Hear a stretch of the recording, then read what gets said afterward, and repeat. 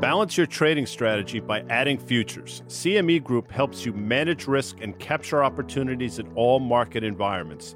Capitalize on around-the-clock access to highly liquid global futures and options market across all major asset classes. Just visit your online broker and get started. Plug into valuable educational materials and trading tools and see what adding futures can do for you at cmegroup.com/on-the-tape.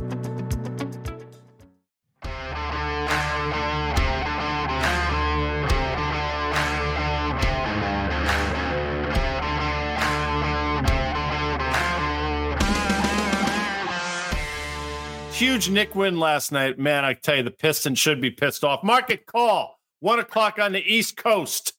CME Day, which means it's Dan Nathan, as you can see there, and Swizzle, as you can see here. How are you, Dan? I'm doing okay, guy. I mean, the Pistons, the lowly Pistons, they should be pissed off. Come on, man. You know, listen, they are professionals.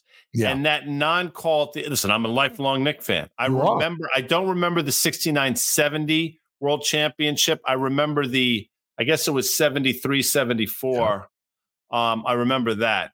With that said, I've been a Knick fan for the entire duration of this, and that was outrageous by any stretch. I mean, the official, as we used to say, swallowed the whistle late, and the Pistons got robbed. But listen, hey, whatevs, as the kids say, right?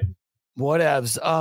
There's some stuff going on in the markets here, guy. I mean, it's like one of those days where you look up and you say to yourself, we're up or down, 15 basis points in the major indices, that sort of thing. But I mean, under the hood, there's some things going on. Should we hit a few of those things? Well, let's look at the rundown, because that's what we do. We have a crack staff. I don't know I guess that's a bull picture. That is a bull. Be bullish. Merrill Lynch. Remember that one? Bulls get more bullish. I used to ask my father, because I didn't, as a kid, you don't know what that means. Merrill Lynch is bullish on America. And I didn't know what the hell they were talking about. And that was the commercial.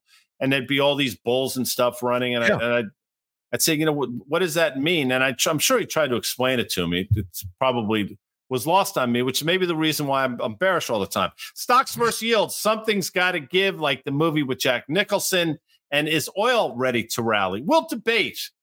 No, we won't. We'll have a conversation. We will have a conversation. But that's it. So it is an interesting day through the lens of a couple things. You have some things rallying. You have some things giving it back a little bit. You have an S&P that's now actually, it was flat for most of the day, now down 10 handles. Again, I don't want to make a big deal out of it. Yields continue to sort of hover around 430. The VIX back below 13 3/4. Yeah, you don't want to make a huge deal out of anything, but there are some things to take a look at. So we might as well do that. Yeah, let's do that. So one of the big bulls, and he's been on our On the Tape podcast maybe a couple of times last year, was Tom Lee. It's interesting. Tom's going to be on Fast Money tonight talking about the Bitcoin. But he's actually had, I think, and just recently, maybe a bearish take on stocks for the first half of this year. So it'll be interesting to see how that plays out. I know I think he's on CNBC most days. And I think recently he said he doesn't see the top yet, but he sees him down in the first half of this year. Calling those sorts of moves is definitely kind of difficult, but Tom's had a good bullish call. So we'll see what he's got to say tonight. But guy, let's throw that other chart up there. It was kind of interesting. It was kind of showing where the average sort of strategist target is. And basically we're above that right now. You see where UBS and Barclays are all the way up there as high as 5,400. And you see where JP Morgan, I think that's Marko Kolanovic, down there at 4,200 or 4,300, very near the lows from October. And it's interesting. We had this chart made up yesterday. I think Amanda did it on the fly. Let's just throw this up here. So it's the S&P 500 versus the 10-year yield. And you see the last time they intersected, guy, it was when the yield was at 430. That's where we are basically right now. The S&P was at 4,600. We're at 5065. We're about 10% higher. So, some sort of convergence of those, whether it be that yields continue to push higher. I think you and I are both in the camp. If they were to do that, sooner or later, it is going to have a knock-on effect on equities. But thoughts on when you see, and Carter did a nice job with this chart. He's like, all right, well, if you want to back this out 5 years, it doesn't do the thing that you think it might do. But the point here is that expectations were for lower rates in mid-December, which is one of the reasons that catapulted stocks much higher. But rates have since rebounded off those lows, and stocks are still higher. Yeah, we talked about this. We'll do it again for any new audience members. But, you had this. Listen, they were pretty much in stair step with each other for a decent period of time. They had obviously changed in the fall, and it made sense as yields started to explode higher. Obviously, the market started to sell off. That's when you had the decoupling. But as yields started to fall precipitously, that's when the market started to get on its horse. And as you said, you had that sort of intersection right around, I guess, the 430-ish level. 435, but we'll make it 430 for sake of this conversation. Well, here we are again. The market continues to rally. And I guess the question is, are we going to start to see a reversion to the mean? Well, stocks at some point, are we going to hit that point of diminishing returns where yields get too high that stocks don't like it? And, you go back and look at this chart, it would suggest we're right at it now, although the price action suggests otherwise. But I'm with you on this one. I'll say this for the 100th time. I'm one of the few people out there that have thought and continue to think yields can go higher from here for a myriad of reasons that we've discussed. I don't think higher yields are going to be back on an economy that's doing well. I think they're going to be for other reasons, and I think the market's not going to like that. Now, that has not been the right view for quite some time. We'll see if it plays out. But this chart, I think, illustrates, the decoupling that's taken place since the fall. Yeah, and it's interesting. So what you just said about yields and the reasons why they might go higher, and you talked about the issuance and the like here. It's funny, it seems like there's this growing chorus of folks who think that, the soft landing is happening. And again, the longer that we don't have a recession, the longer that the economy keeps putting up decent numbers, despite inflation that apparently has done going down for the time being, Guy, as long as unemployment, and I get it, there's a lot of folks who say, well, we don't measure it correctly and the like here, you know what I mean? Like all that sort of stuff. The longer that goes on is the longer that risk assets could probably continue the work in face of higher rates, right? And avoid a recession until it happens. I just don't know, right? But the point I just want to make again about S&P and stocks in general is that concentration of those 5 or 6 names, as you lose a Tesla, as you possibly lose a Google, right? It becomes that much more incumbent on a smaller group of names. And I was floored yesterday at that MSCI World Index, $71 trillion in market cap globally of equities. And you look at those top 3 there are 11.5% of the global equity concentration. Do you know what I mean, guys? So to me, you better see some broadening out. Let's pull up the Russell 2000. Let's pull up the Russell 2000 futures here. Small caps, again, Microsoft's market cap greater than the index of the whole 2000, guy. But it's hanging in there a little bit despite the underperformance to mega caps. Listen, we're at a pretty critical level. I mean, we're looking at through the lens of futures right now, and that's what our task is to do here. So that's obviously an interesting chart. But if you go back, if we were able to sort of extend that even farther out, you will see that's the one. This is the chart you really look at through the lens of the IWM. They're going to look very similar, but I just want to illustrate this because, as we've pointed out a number of times, I mean, this 204.5, 205 level has been resistance a number of times. And, technicians will say, given the fact that we're trying it again or testing it again, it's just a matter of time before we break through. Maybe that's the case. I really don't know. I mean, we'll see how it plays itself out.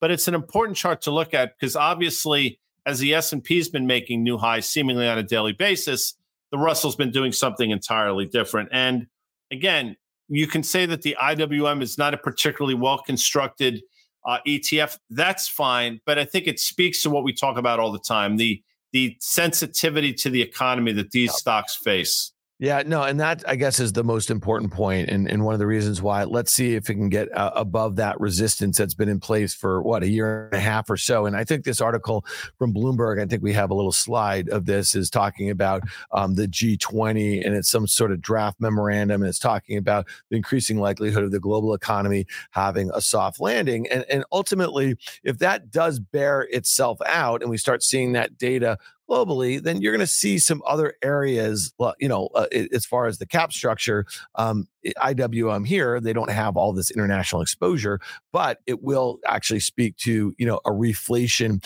of the U.S. economy, which should be good for the lagging IWM or the Russell 2000. Guy, does that make some sense? And I know it doesn't make you feel better that the G20 is drafting this sort of stuff that tells you that the economy globally is okay here.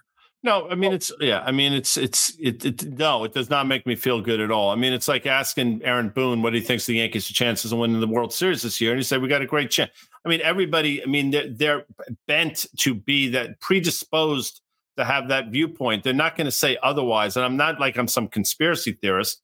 History suggests that's the case. And, they're probably wrong as many times as they're right. I don't know how they see this. I mean, if you look at the global credit problems we have, I mean, it's a ticking time bomb, not only here in the United States, but the global debt problem is significant. And I don't think they're taking that into consideration at all. And obviously higher yields have an impact on that. So listen, they can say what they want. Good for them. So I don't even know listen, soft landing in terms of what? In terms of unemployment not going higher, in terms of stock markets not selling off?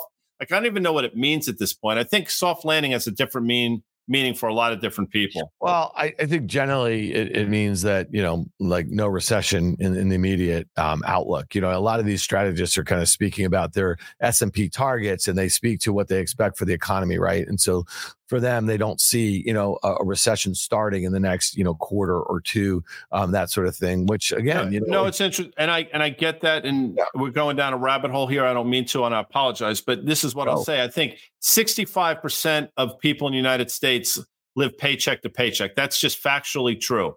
So, I mean, if that's not a recession, it's clearly a problem for them.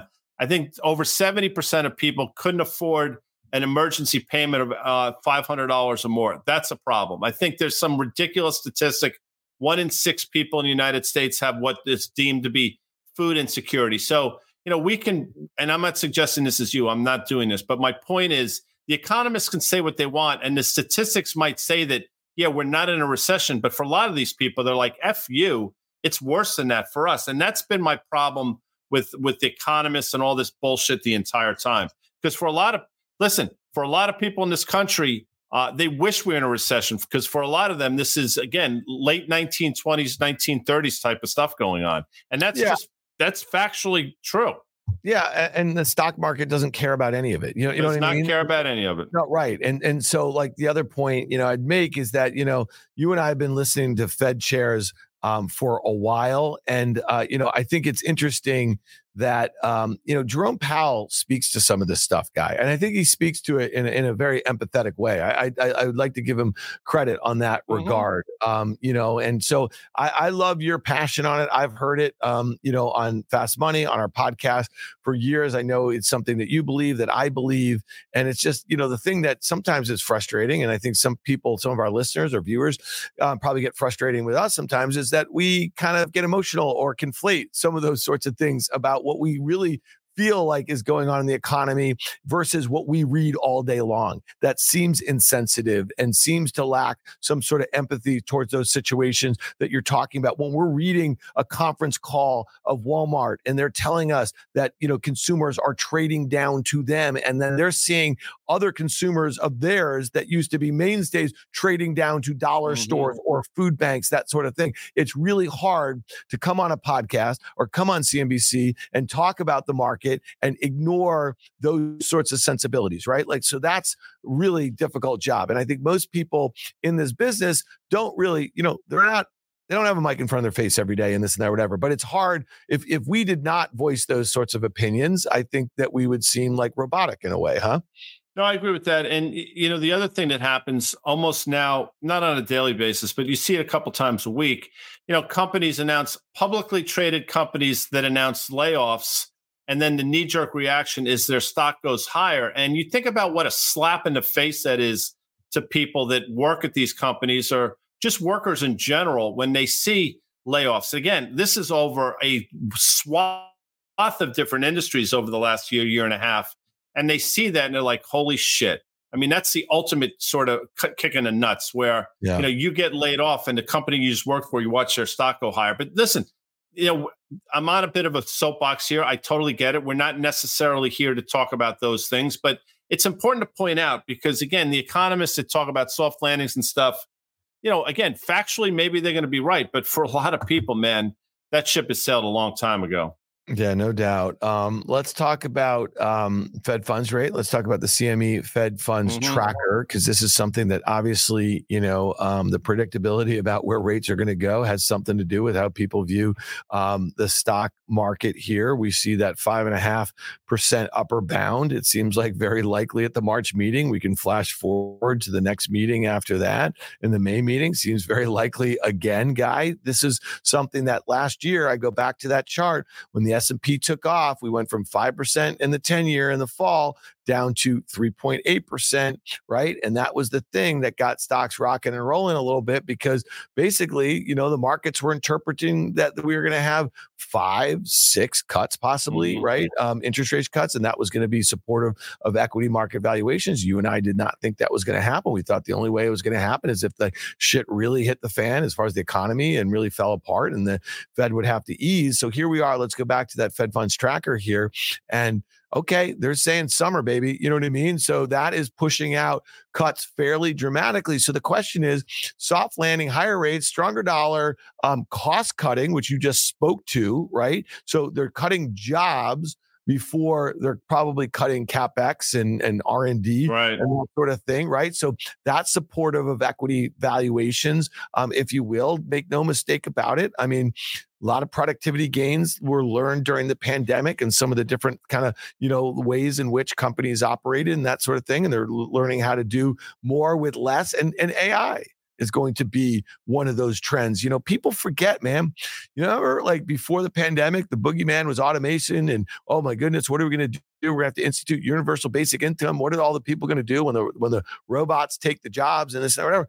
Well, it's happening. It's been accelerated too. So again, we might just have a very different economy going forward, from some of the learnings of the pandemic, but then resetting what normal rates are, what normal inflation rates might be going forward in an economy that maybe is going to be accelerated by technology and the like. So those are all the things that I think, you and I are always thinking about, but it's hard to reflect those views in the stock market here and now. 100%. I mean, in technology, historically, technology is the most deflationary force in the history of mankind. That's just, again, factually true. So, you've had obviously this technology boom over the last 20, 25 years, obviously accelerated over the last few years. And, that to a certain extent provides tremendous headwinds for inflation. So, you could say to yourself, without technology, where would inflation really be? So you have this push me, pull you of deflationary forces in the form of technology, the inflationary forces that have been alive and well for long before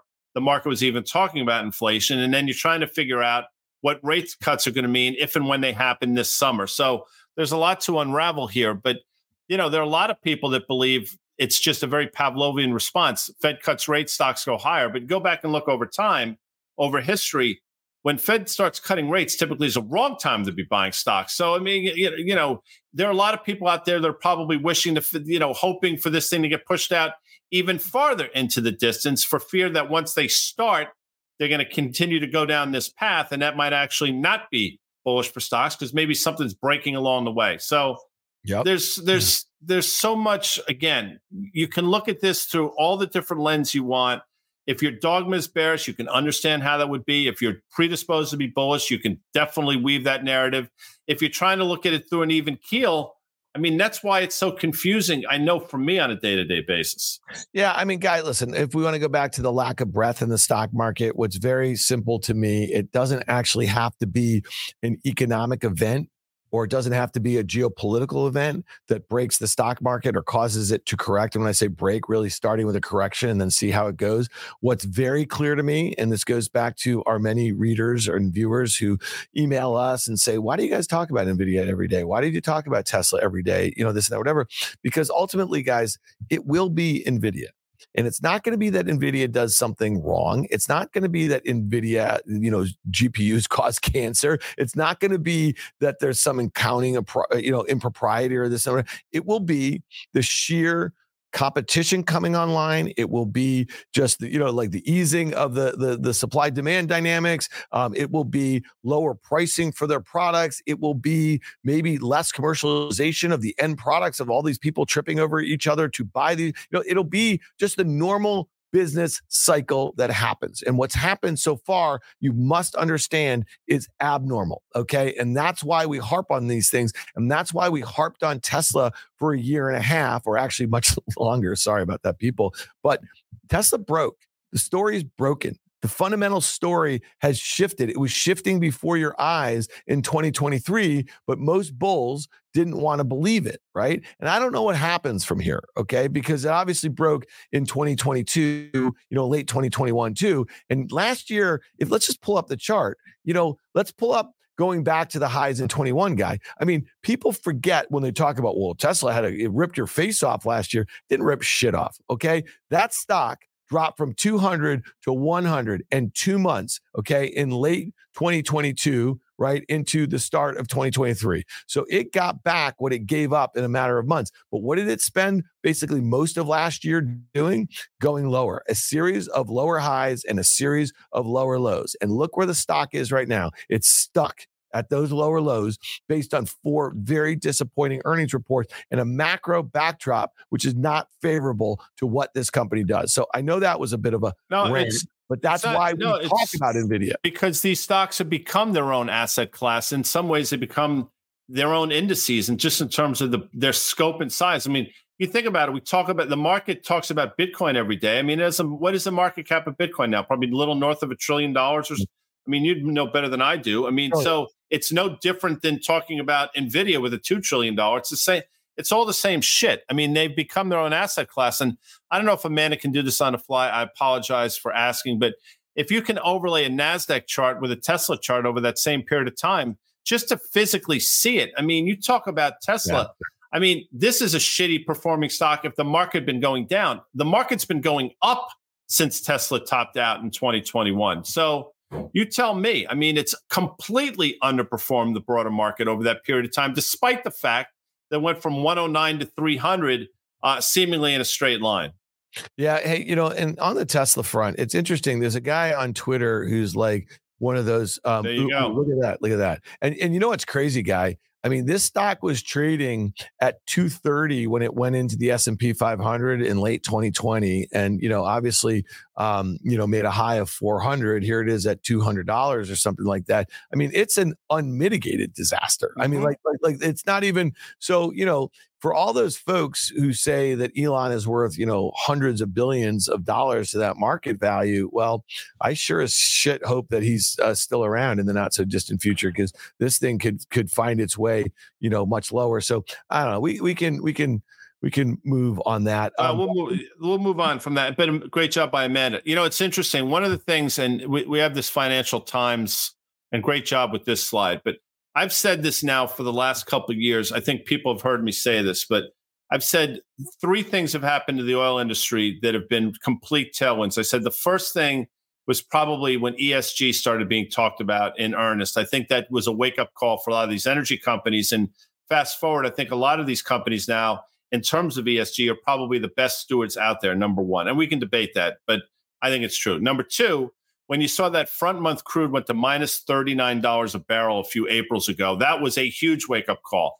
And the third thing I said that really, I think, pissed people off, but now proves to be factually true, given this headline, was the Biden administration. People like, you're out of your effing mind. I'm like, well, okay, that's fine. That happens to be true. I am. But and this also happens to be true. And then you read this article and you're like, holy shit, guy, you're not as crazy as we thought. It turns out the Biden administration has been the best thing that happened to the oil and gas industry. And here it is laid out right before you. Yeah, it's interesting, guy. And this is one where it's funny. I mean, I don't think too many people have a hard time figuring out my politics on CNBC or some of the times. And I know that you seem to be a very pragmatic guy. I've known you for a long time about politics. But it's funny. You had been saying that about ESG, about Biden. And I think it's really interesting. Are you willing to give him, and I'm just curious how you think about this, some credit? Because this was a pivot for national security reasons, for, supply chain reasons, right? For geopolitical reasons. And again, I'm with you. I can't stand it. I saw you on MSNBC a week and a half ago. We talked about it on our pod yesterday. I think you really said it well when you talked about price controls and the like. So when you have the administration coming back and talking about gouging and the like, I think it's a really easy target in periods like this.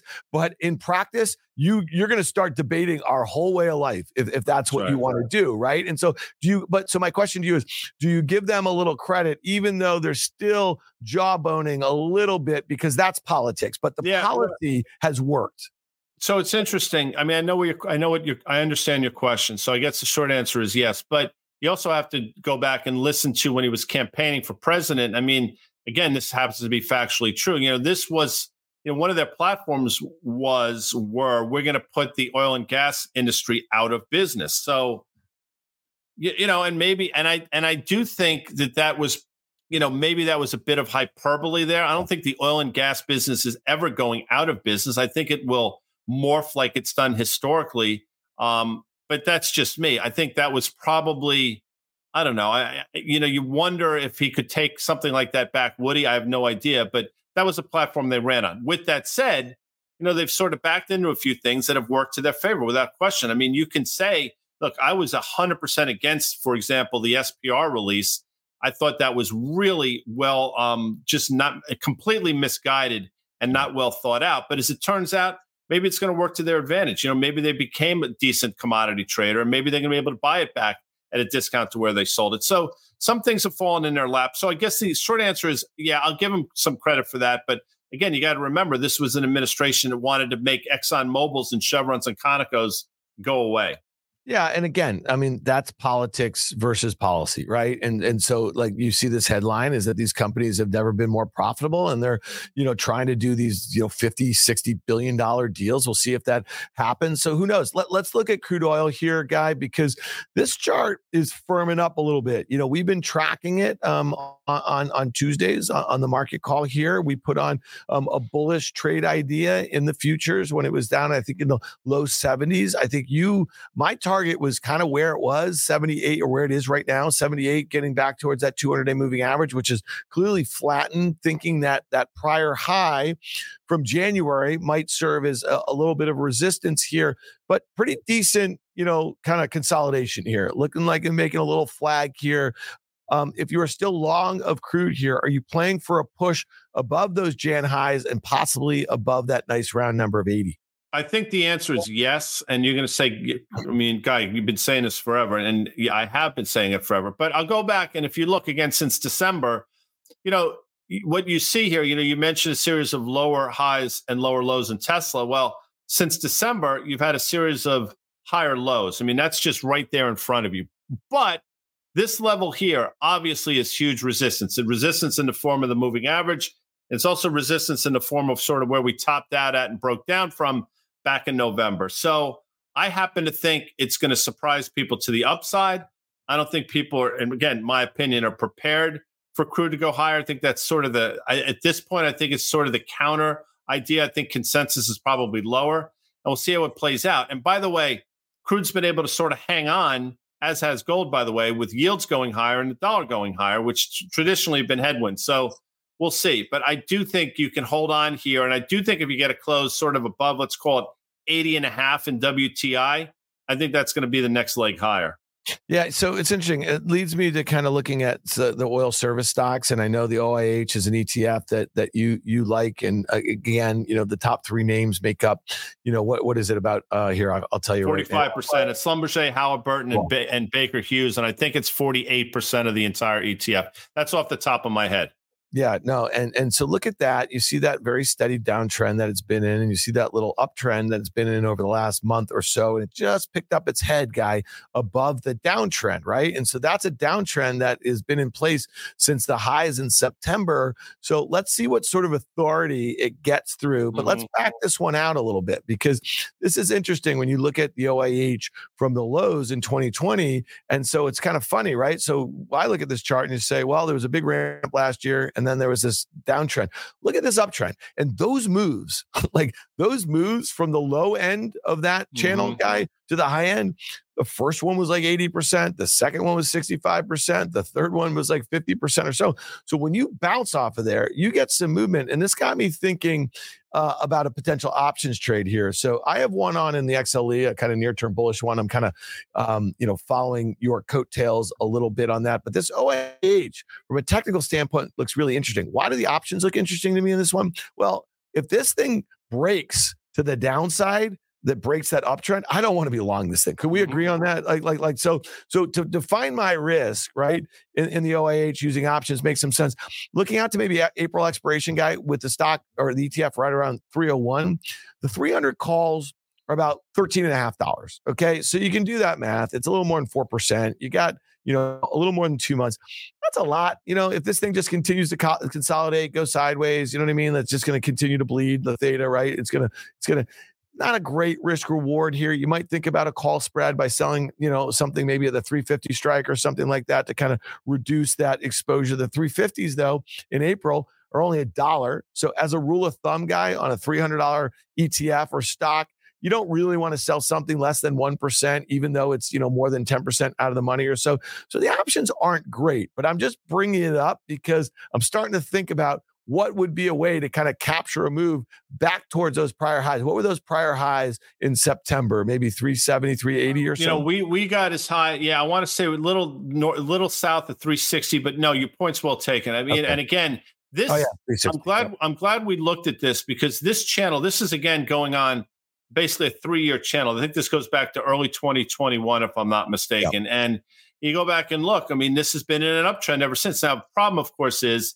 the downdrafts have been significant and it's left you sort of scratching your head, but the channel hasn't been broken. And we've effectively traded down to the lower band of this channel. And I think we are bouncing. So does that take us up to the upper levels of this trend, of this channel, which probably, by the way, if we were to extend it out with time decay, is probably close to 400. And again, I'm not saying that's where we're going, but my point is with each passing day, the lower band gets higher and the higher band gets higher. So support continues to get higher, but resistance continues to get higher as well. So I don't see any reason why we shouldn't be trading in the middle of this channel at some point over the next month and a half or so.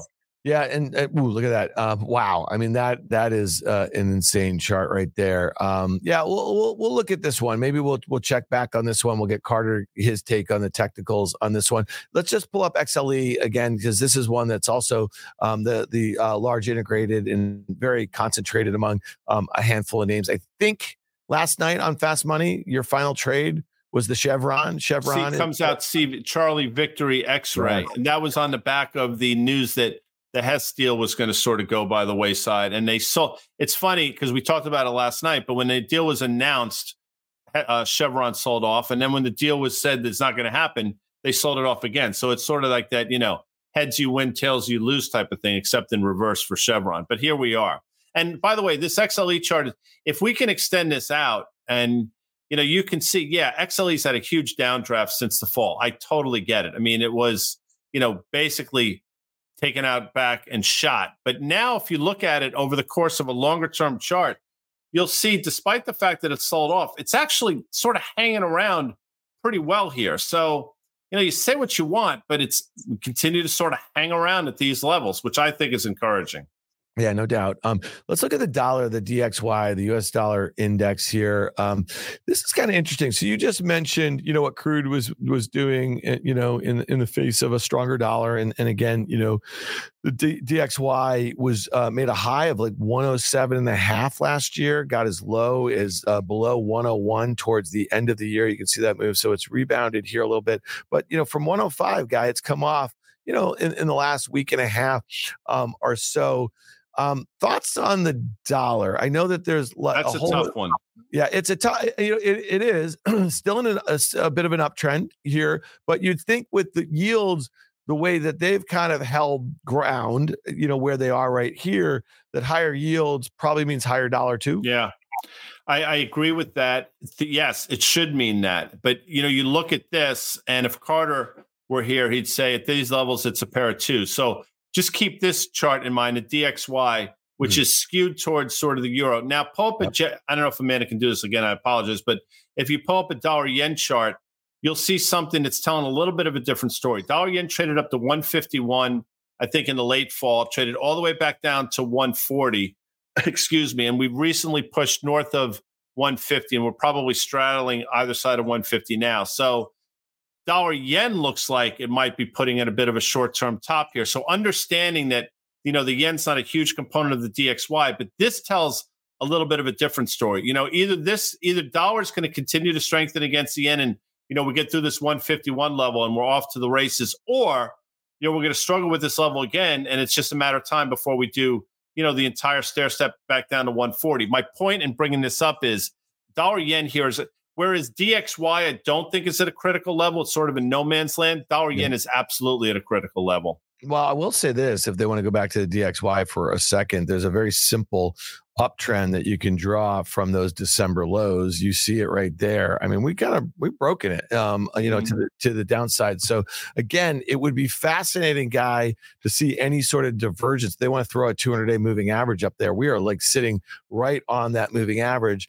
So this chart, maybe not a pair of twos. Maybe we got to get our main man CBW on this one, Guy. I mean, maybe this is one that he wants to push to the downside. Right. No, look, absolutely. That's I was looking in the context of where we are and where we've been, but in the context of this trend line, maybe you're definitely onto something here. Hey, by the way, you and I have been in the business for a long time. I entered it in 1997.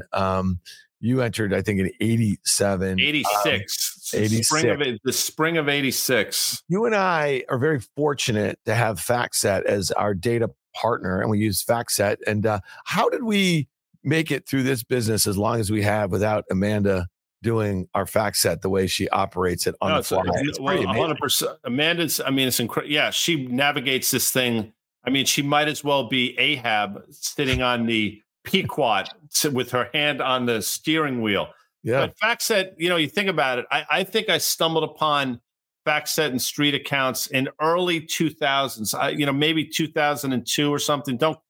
Please don't at me if I'm off by a year, but something like that. And in our world, it's vital. It's not an arrow in your quiver. It's like it's an essential part of my day. So when people see me looking down on screens and stuff and get mad at me because when we're talking to guests, I'm looking at something, I'm typically looking at something from street accounts or something from FactSet. Yeah, no, that is matter of fact. I think we're very fortunate to have these tools at our disposal, especially as we're talking. We want to be as factual as possible. All right, so just kind of extending out that conversation about the dollar, let's look at gold. And again, if I just don't know much about gold. I'm not a macro trader. We talk a lot about this stuff. I think I have a good handle after being in the business for 25 years on how the inner workings of these sorts of things are, the knock-on effects in this. But I still to this day don't know why people buy gold. But I can look at a chart and I can also say to myself, that's a good looking chart. Like, you know what I mean? Like if you told me a story about this chart and you put a different name on it and you told me about something that they do and you told me that they earn money and you told me there's some product announcement that's coming out and you told me that, sentiment is actually kind of bearish because some of their competitors have been acting better in the stock market and it trades at a discount I'd be like, I want to buy this. Okay. And so I just rattled through that little thing right there. That, we get the question all the time. How do you think about things? How do you come up with ideas? Sometimes it could be, sometimes as easy as looking at a chart, right? And then just kind of figuring out some of the other stuff. So this one's confounding to me, Guy, because if I look at this and you tell me a story about what this is, it's just gold. I have a hard time coming up with reasons to buy it. Does that make sense? No, 100%. Listen, the reasons not to buy it is there are no earnings associated with gold, right? You can't put an earnings price to earnings on the back of it because there are no earnings. In higher interest rate environment, it's a non-interest bearing asset. So the higher interest rates go, theoretically, the more of a headwind is for gold. All those things make a lot of sense. And to your other point, it's sort of tough to get your head around in terms of why are people owning it and the reasons why. You go back historically and you say, in times of strife, central banks want to have gold in their vaults for concerns about whatever those concerns are going to be. And with that said, that's exactly what we've seen over the last couple of years. Central banks bought gold in record amounts 2 years ago. I think it was 1,711 tons, if memory serves. I think that's right, something around $70 billion. And basically, it's about the same amount last year. So central banks are clearly seeing something. and what I've said, and I believe this, I think in large part they're hedging their own ineptitude, and I think they probably see what's down the pike. So I think gold's going to have its day. Clearly, it has not. I mean, you had that one blip a few months ago on a Sunday night, I think, that was quickly sort of tamped down. I think the fact that Bitcoin is now 57,000 is obviously taking some of the limelight away and probably some of the investing dollars away as well. But gold, to your point, is hanging in there like a champ. Yeah, wouldn't that be an amazing turn of events, Guy? Because one of the bullish, like one of the pillars of the bull case for Bitcoin has always been this kind of store of value, this inflation hedge, this, like they just call it nerd gold. I mean, let's be frank, right? And so BK, our friend Brian Kelly, has been saying this to us for a decade. He's been quoting what the market cap globally is of gold, what it is in investment, terms and the like. And his bullish case has been, if it were just to take 10%, you get Bitcoin 200,000 or 300, whatever the hell it is. And, look at that move right there. I mean, that tells you something's going on. It's just above 1 trillion in market cap. You see how much it's gained from, under 40,000 to nearly 60,000, so we're going on a 40% sort of move in a month and a half or so, on an asset class like this. Now, you and I, if this happened 2 years ago, you and I would say, it's kind of crazy. It's like one of these wacky sort of things. We just saw a stock that does have earnings, that does, just gain $1 trillion in market cap, what this market cap is. So you and I are less confounded by this move at this time. No. I mean, in terms of Bitcoin, I don't pretend to understand it. I read Brian's book in 2014. He's obviously forgotten more than I'll ever know, but I'm not surprised by anything that it does, quite frankly. And when you get some of the animal spirits behind it, I mean, moves of this magnitude make sense. And we brought it up earlier that the reason why we talk about certain names all the time is because they become their own asset class. Well, Bitcoin is also its own asset class. Now, what concerns me here, with each passing day, we get a few standard deviations away from the moving average. Historically, that's been problematic for Bitcoin. We'll see if that continues to be the case. It's going to take a lot of work. Let's put it this way. It's going to have to spend a lot of time at 58,000 to work off the discrepancy between where the moving average is and where the price is. Yeah, no, that's a great point. And again, this goes back to one of the reasons why we focus on some of these, like the shiniest objects in the markets, whatever markets they are, because Guy, you've been doing fast money for 17 years. I've been doing, CNBC for nearly 15 years, starting with options action and then fast money for the last 13 or so. And we have a lot of contact with a lot of retail investors who tune into this sort of stuff because they're looking for, just a little bit of demystification of some of these sorts of things. And, again, we are not, hopefully, this is our professional lives. We've been doing this for our whole lives. We wouldn't tell you that we're experts or this, that, or whatever, but we spend a lot more time than most people who do other things in life, who look at the markets as a way to kind of, whether it's a hobby, whether it's a way to kind of earn money over time, whatever the hell it is, right? So they look at us and they say, look, explain this to me. How many times have you heard a retail investor say, explain this to me, right? And so when we look at like a Bitcoin, we know that lots of retail, they're late to the game. They start seeing it on the news, or they start seeing it in the newspaper, or they hear it at the golf club, or they hear it at the water cooler, whatever the hell it is, and they just FOMO into it. And they don't maybe look at charts. Maybe they say, oh, the thing's only $1 trillion. Well, Microsoft's $3 trillion. I see more value for Bitcoin than I do for Microsoft Office. Whatever the hell you justify, whatever reason. So our only point why we spend time on those things is like we hate seeing people just get sucked into manias and then they never know when to sell because it's hard, because it's psychology, right? It's like it's sentiment, all those sorts of things. So Bitcoin has given you the opportunity since its existence to buy it on massive pullbacks. You know what I mean? Rather than buying it up on these huge spikes. And I think, and I do believe you're going to get that opportunity again. So I guess what the point you're making, the point that I would like to make, if you've missed it and feel like shit, is now the time. I don't think now is the time. I do think you will have an opportunity to buy this significantly cheaper than it is right now, whatever that means. So, stay tuned because there are more chapters left. And this feels like there's something going on that we have not been able to identify that will come out over the next couple of weeks. But, I also probably think it speaks to the fact that, go back and look, the inflation data, I think coming in hot, was sort of the juice that Bitcoin needed, because one of my premises has been, Bitcoin is sort of the anti-central bank play. And if the Fed is going to have an inflation problem again, they're going to be sort of in this corner where, do we cut rates? Do we raise rates? Which, again, I don't think we're raising rates. That works to Bitcoin's favor. No doubt about it. All right, last thing before we get out of here, CME Group, our fine sponsor, great friends of ours. We love their products and we just love the team there, and we couldn't be happier about their support. They have been from day one, Guy, when we started Risk Reversal Media. They've been a sponsor of the On the Tape podcast, of obviously here at Market Call. We spend a lot of time talking about the market cap weighted S&P 500. Obviously, the CME is the place to trade futures on that index. But now live our E-mini S&P 500 equal weight futures, Guy, right? So we spend a lot of time talking about the equal weight versus the market cap weight, right? So it smooths out those kind of the Microsofts and the NVIDIAs and the Apples and the contribution to the S&P 500. So here's a way they're saying more diversification, less concentration. You can do it with E-mini S&P 500 equal weight futures, Guy.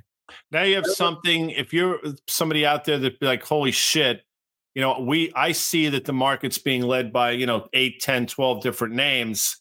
I am scared of that.